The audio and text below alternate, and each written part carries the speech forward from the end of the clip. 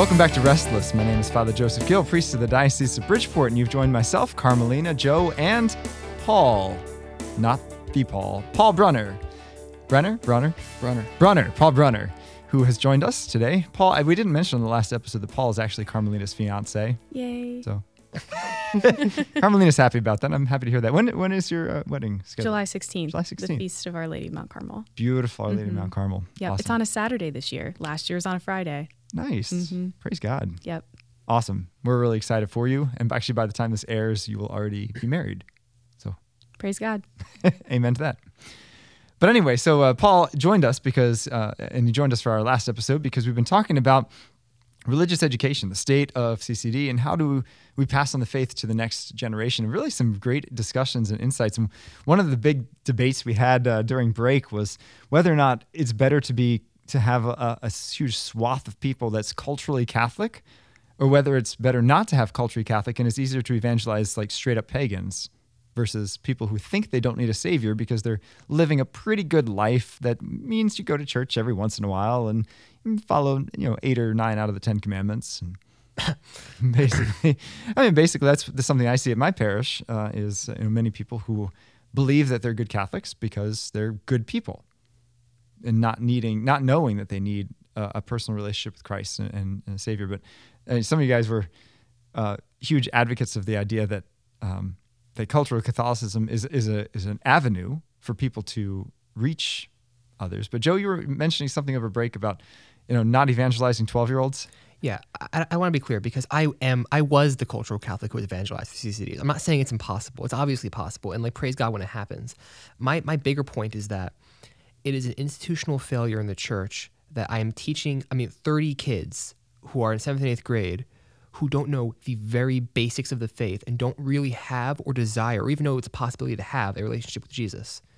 So what I guess I'm trying to say is that if everything was going well, we would have the majority of the situations would be a healthy Catholic family such that parents evangelize their kids so that their kids develop a relationship with Christ. So that by the time they got to 8th grade confirmation class, we could go into the deep matters of the faith and I wouldn't have to spend time on how do we know God exists?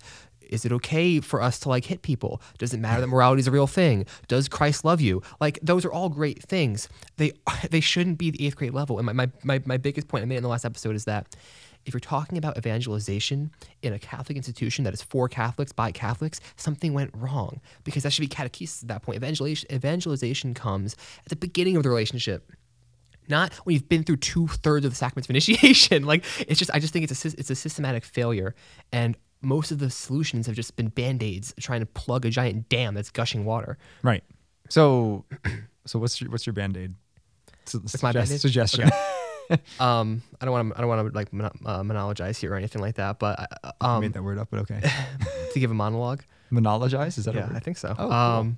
John Podor seems to think so, but learn something new today. Anyway, okay, I taught martial arts for many years, and the higher a rank a kid got, the more they had to be there.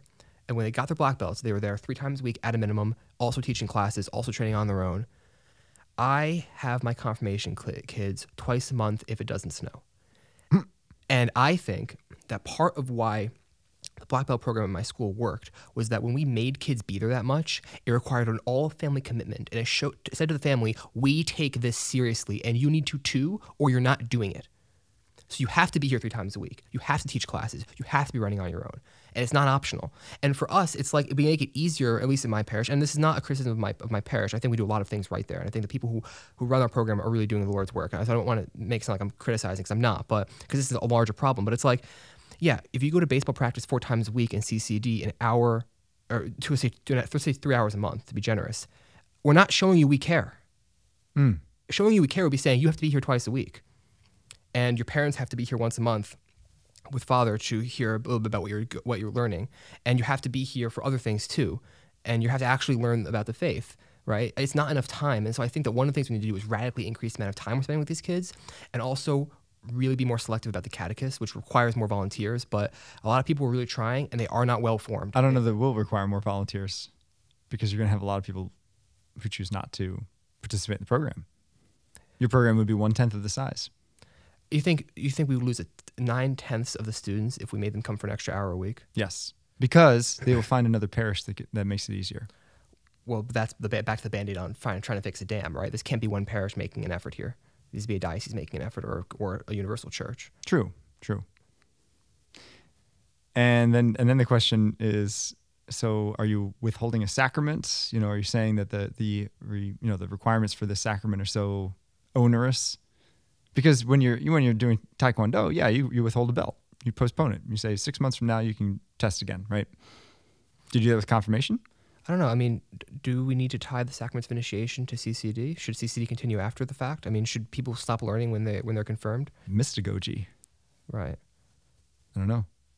Paul, Carmelina, want to weigh in? I got plenty of thoughts, but I mean, this issue is so complex. I guess my take is my first thought is praise God, for people like you who are in there teaching and see the problems, and I'm so grateful that those kids do have that, because even if you teach a class of 20 kids, even if one reverts and finds the faith and has that grace of thirst, it's worth it, right? Because Christ came back for the one. So it's not necessarily about quality, it's about quantity too. And I think that's the first piece. And it's just kind of the reality. Like, yeah, should we have better formed families? Yes. Is that the reality? No. And it has been for a while. And I guess the real question is, well, what do we do about it? And Joe, I think you gave some really good suggestions about what we could do. But I think also remembering that it is about the one, and it is about walking alongside individuals as well. And yeah, I guess that's kind of where my take is. And also ensuring that we ourselves are doing everything that we can to pursue holiness. Well, if I can put Carmelina on the spot, Sure. to praise her about something that she's doing right now. So Carmelina and actually a high school girl named Sarah Yes. have discerned together that they want to lead a girls group. Mm-hmm. And so how many times have you guys met? So we've been meeting since, I think, the fall of 2021, and we meet once a month only, but it's been a phenomenal group. The girls are, I think, around 12, 13, and we meet once a month, and it's just a lesson of Jesus, and we come together, and I don't know, it's been such a grace for me. I know the parents and the girls are telling Sarah and I, thank you for doing this, but it's a joy for me to do it every month. And every one of these girls come from phenomenal families, so it makes my life easier. We're able to have very fruitful discussions, and we're doing an apologetics lesson right now on the Eucharist, and we're going to make rosaries next month for May, and they're just a phenomenal group. And yeah. So that's a blessing, and it's a very different model, I think, than what most kind of CCD programs are, which is mass produced. Like we've got 80 kids in our confirmation class. I don't know the names of 3/4 of them, right. And so I have no idea if they're ready for confirmation, but I have to go stand up there and lie to the bishop. Say, Bishop, I know that these kids are ready for confirmation. No, they're not. These right. kids don't even know the glory be, right? But the model that you have is, I don't know if any of you have read or seen the book called The Benedictoption, which is a book that I highly recommend to absolutely everybody. It kind of talks about what happened when the Roman Empire fell in 460 something. I don't know. You're the teacher, Paul. You should know. No, okay. Whenever the Roman Empire fell, chaos ensued, and chaos was in there was corruption in the church. There was a lack of learning. I mean, the barbarians came in and burnt libraries and kind of destroyed all sorts of books.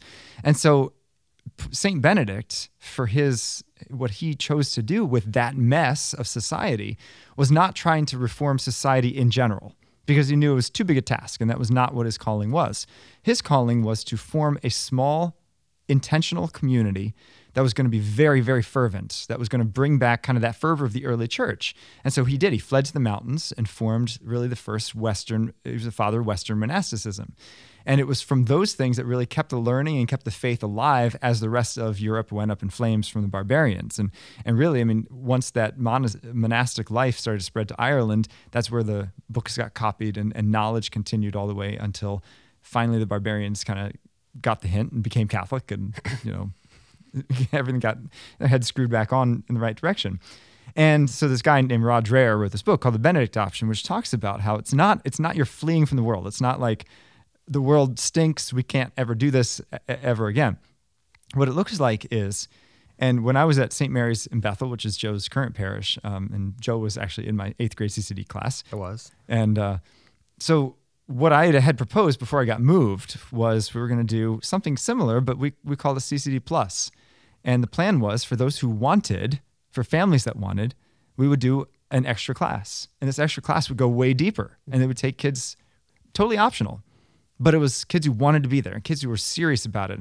And we would do things like, pilgrimages and field trips and have other experiences, pray the liturgy hours together and whatever it was from 6th, 7th, and 8th graders because they wanted it. Mm-hmm. And it's, I think, the formation of the small Christian communities that's going to keep passing on the faith. Like a big place like my former high school of Trinity Catholic High School, where I used to be a chaplain here, it was 5% of Catholics, 5% practicing Catholics in the student body. You can't reform a school with 5%. Right. Unless they're willing to live such a totally radical life, and they're high school kids, they weren't.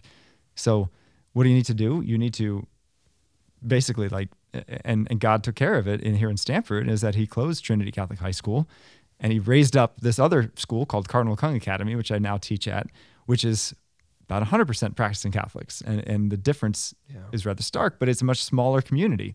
And it's from that smaller community that others can look in and say, you have something unique that's different that I want, because it's not diluted. It's not the 5% Catholics amongst 95% heathens, right? Which is what you see in your CCD program. You got how many kids in your class practice, Joe? Practice the faith? I mean, it's hard to say. I mean, it depends what you mean by practice, but I mean, going to mass every Sunday. Outside of being required to, I would be shocked if of more than maybe 5 or 6 of the 30 I teach. Okay.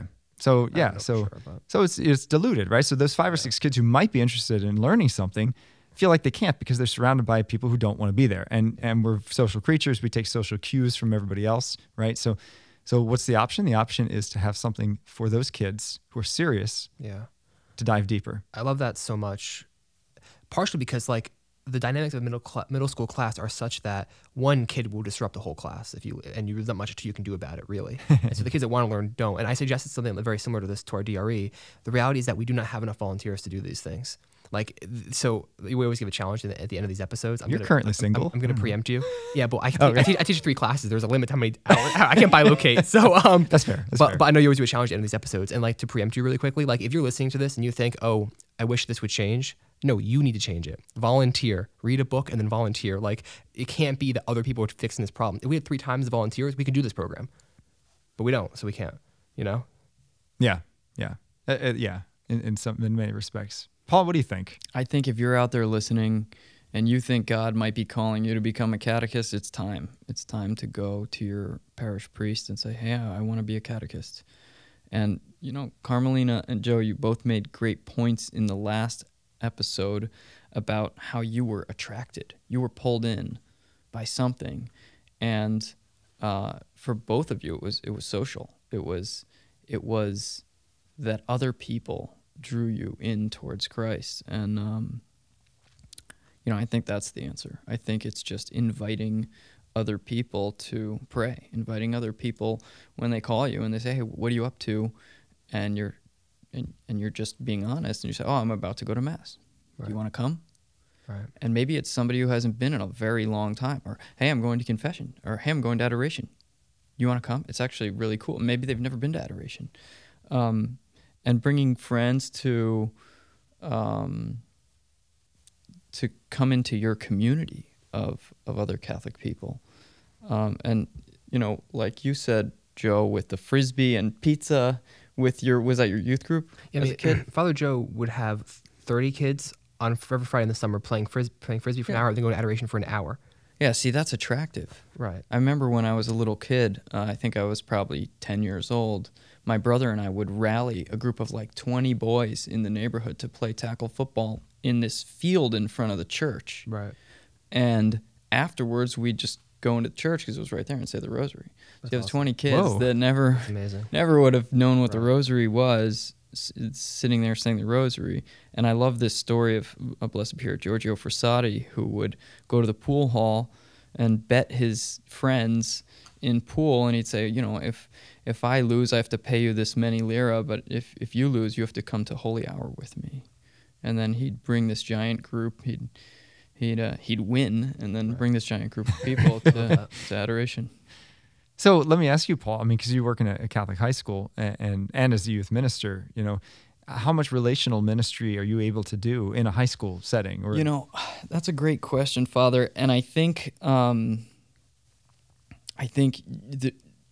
the kids know you and they think you know them, it makes the world of a difference if they care about what you're saying. And unfortunately, a lot of worldly things like Frisbee and pizza draw people into the faith. And we can either say, well, that's stupid, that they don't just believe, or you can use it and say, well, then I'm going to have pizza and Frisbee. And so when you do you invite kids to come to adoration or whatever, or mass or?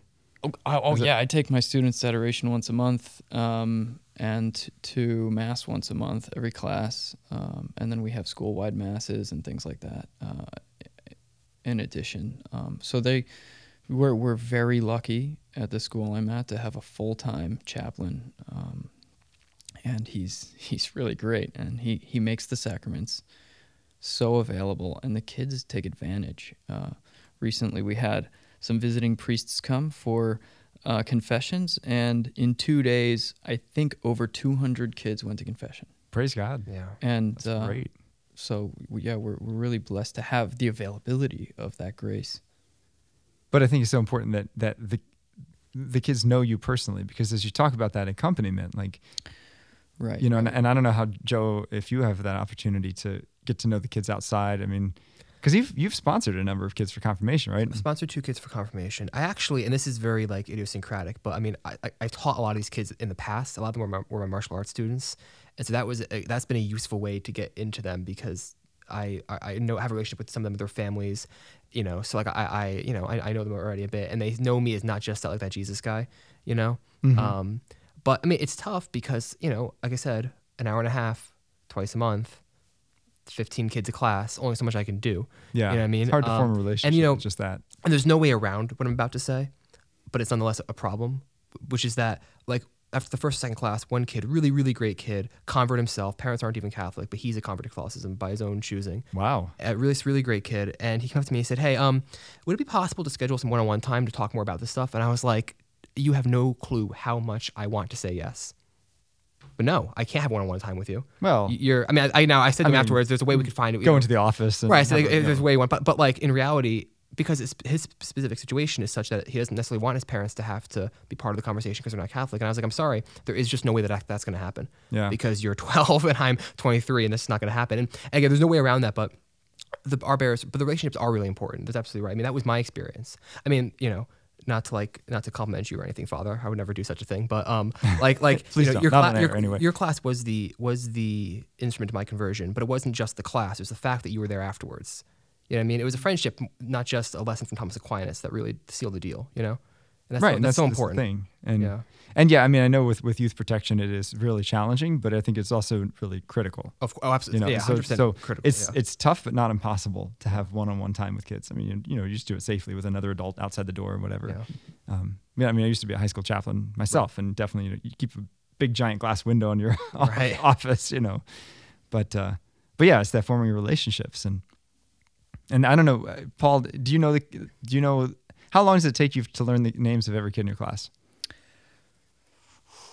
It depends on the class. Depends on the kids. The loudest kids, you usually learn their names first, as you guys both know. Yeah, the best and the worst kids. Sometimes. Sometimes. But I think the 3 things that really stand out to me about this is that most of us are drawn to the faith either through the head, the heart, or through community or Stomach. a person or other people, or some combination of those. And I think it's important to sort of gauge each person and say, and you got to kind of hit all those points with all of them, and then maybe one will be drawn by the intellect, and I think those are those are a lot easier in a classroom setting because you just hit them hard with either God exists or he doesn't, and if he does, I would want to know. So how can I be sure about that? Either Jesus is God or he isn't. Either Jesus is in the Eucharist or he isn't. How can we figure out if that's the case? And then once we figure it out, we're done questioning that. Yeah. And I know, at least in our diocese, and I think in probably most of the church, there's kind of been this movement away from classroom settings for CCD, and a lot of people propose, well, maybe make it more like a youth group, more like this. But as you mentioned, some people are attracted to God through truth. Mm-hmm. And so when you only have like a 5-minute catechetical presentation as part of a bigger youth group, maybe they're not being fed in the way that they would be fed. Right, so right. Yeah, and I think in a classroom setting, I mean, that's, especially in a school setting, that the job and the purpose of the school, at least in religion or theology classes, is not as much to evangelize or convert, but just to present the information and not to push anything on anyone, but just to say, this is who Jesus is. This is why we know God exists, and this is what Jesus said.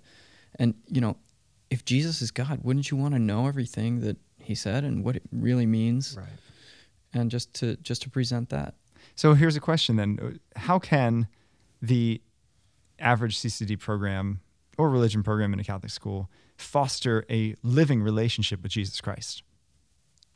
I think the first thing is the instructors have to be living it themselves. Mm. And they have to be exuding Christ, because kids smell that. Mm-hmm. They know when you're not paying attention. They know when you're not engaged. And if you're not a living example of what they should be living, then they're not going to listen.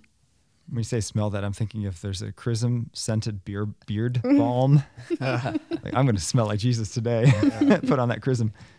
Yeah, No, you're right. You're not right. to be cliche, but I also think there's a reason why you always hear things like the amount of prayer and fasting and sacrifice that you're doing on behalf of the kids that you're working with, or even your friends if you're trying to pull them, and that has a direct relation to how much they may be open to receiving the grace. That's so true. And Prayer piece. remembering that God is doing the work. Like Carmelina with her girls group, she'll often be like, oh, what should I do with my girls group tonight? And I just tell her about, St. Peter, where he's told, don't think about what you're going to say when you get accused. When Jesus is telling him, when you get arrested, when you get accused, when you get persecuted, don't think about what you're going to say. Just let the Holy Spirit work.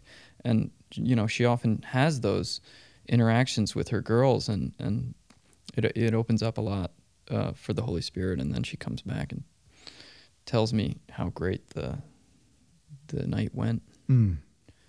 Yeah, that is true, because as we've mentioned, this whole thing really is grace. Yeah. It's grace working on hearts. And I think we're at a unique opportunity. Yeah, it's a shame that we don't have the level of catechesis or evangelization occurring in the homes as we probably should. But what that also speaks to might be, I'm not saying that there's bad parents. I'm not insinuating that. But we live in a society where everybody is distracted, where maybe kids or people in general, our peers, might not be getting any sort of attention or engagement from anybody else. So if you choose to engage with kids or with your friends or with people in general, you might have a better chance of converting them if you just care about them. If Love you them. take an interest and love them and get to know them and understand their issues, even if you're not actually talking about the faith, but forming that intentional relationship is critical, because they might not have ever experienced that before. I remember with the convent that I was discerning with, the Mother Superior, when I speak to her, she has so many things going on. She is running a convent, has sisters to care for, all of these sick people calling her, asking for her prayers constantly. They have a whole order, a regiment, funding, fundraising, all of these different things. But when you're there with her, she is with you. Yeah. She is with you, engaged. There is nobody else that she is looking at or thinking about other than you. And I'd like to think that St. Pope John Paul II was like that as well, where he remembered everybody's name that he met. Yeah. Because he's there, he's present, he's engaged. And that level of engagement, when you're not looking at your phone, talking to someone, or taking a phone call, like, hey, wait, that means a lot to someone because you care about them. so then, because you brought up an interesting point, what about the parents? So should we be focusing more on evangelizing and catechizing the parents versus the kids? I think we have to hit both. Yeah, I mean, not versus, but in addition to, absolutely. Yeah, our diocese has done a lot of work to answer these questions, and a lot of field work to ask around what their parishes are doing, and they've correctly identified that parishes have to be forming the whole family and forming the primary educators, the parents, all at once, so that when a kid learns something in CCD and they go home and they want to talk about it with their parents don't turn away from the conversation because they may not want to look like they don't know. Or out and out disagree with it. Yeah, which I've had a lot. Big problem. I've had a big problem with that. I'll give you an example. My dad, who was pretty much a cultural Catholic his whole life, I came into the faith, and even though we were both Catholic, and we were both practicing Catholics, my faith looked very different than his. It wasn't until he had gotten involved in a men's group that was flourishing and thriving to see other men who weren't weird or nerds or just he couldn't relate to. My dad's a very kind of like fun guy, bro-y sort of. He's great. He's the best. Bro-y. He loves how he really is. I hope to meet him somehow. He loves the guys. He loves to have a cigar, have a drink, and that's what he was looking for. And he found that in this awesome men's group. And he had this incredible reversion back to the faith because he saw other men who were kind of like him, but also very faithful and lived out the faith. And he had never seen that before. Yeah. And he was completely different. Now he prays the rosary every day. Right. And is now going to join the Knights of Columbus. So you have to hit both. And now I can have conversations with my dad about the faith like I've never had before. That's awesome. Mm-hmm. That's awesome. Yeah, community. Quick things about that before we wrap up here, which is that, like, how do we foster a relationship with Jesus? Well, like, be Jesus to these kids. Like, have a relationship with them first. Like, show that you care about them. Take interest in what they say. Ask them questions about their lives, right? Tell them how much you care about them. Tell them that you're praying for them. Make sure they see that you have a prayer life. Pray with them. And also, like, there has to be somewhere for them to go afterwards. Like, that your dad had that experience. And, like, my faith would have withered on the vine and died if there wasn't an altar serving program and a youth group at St. Mary's. And so, like, I look at how those programs have shrunk in a lot of ways, and my heart breaks for these kids because it's like, okay, great, I care about Jesus. I want what's the next step? I don't know, pray the rosary in your room by yourself, I guess, because there's nowhere for you to go. Like, that's not enough. This is a relational faith. It needs to be groups and relationships for these kids. So that's what I would say. Like, it's about the relationship. That's so important to these kids. So true. Yeah. As I look around at different churches, and we're blessed to have a lot of great churches in our diocese. I think the ones where that they flourish and they thrive.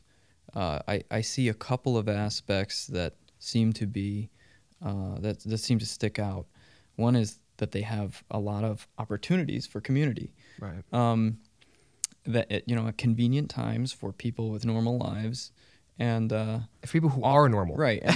And if the priest is blessed enough to have the opportunity to like be present at those things, that makes a big difference too. I know that some just don't have the ability for many different reasons.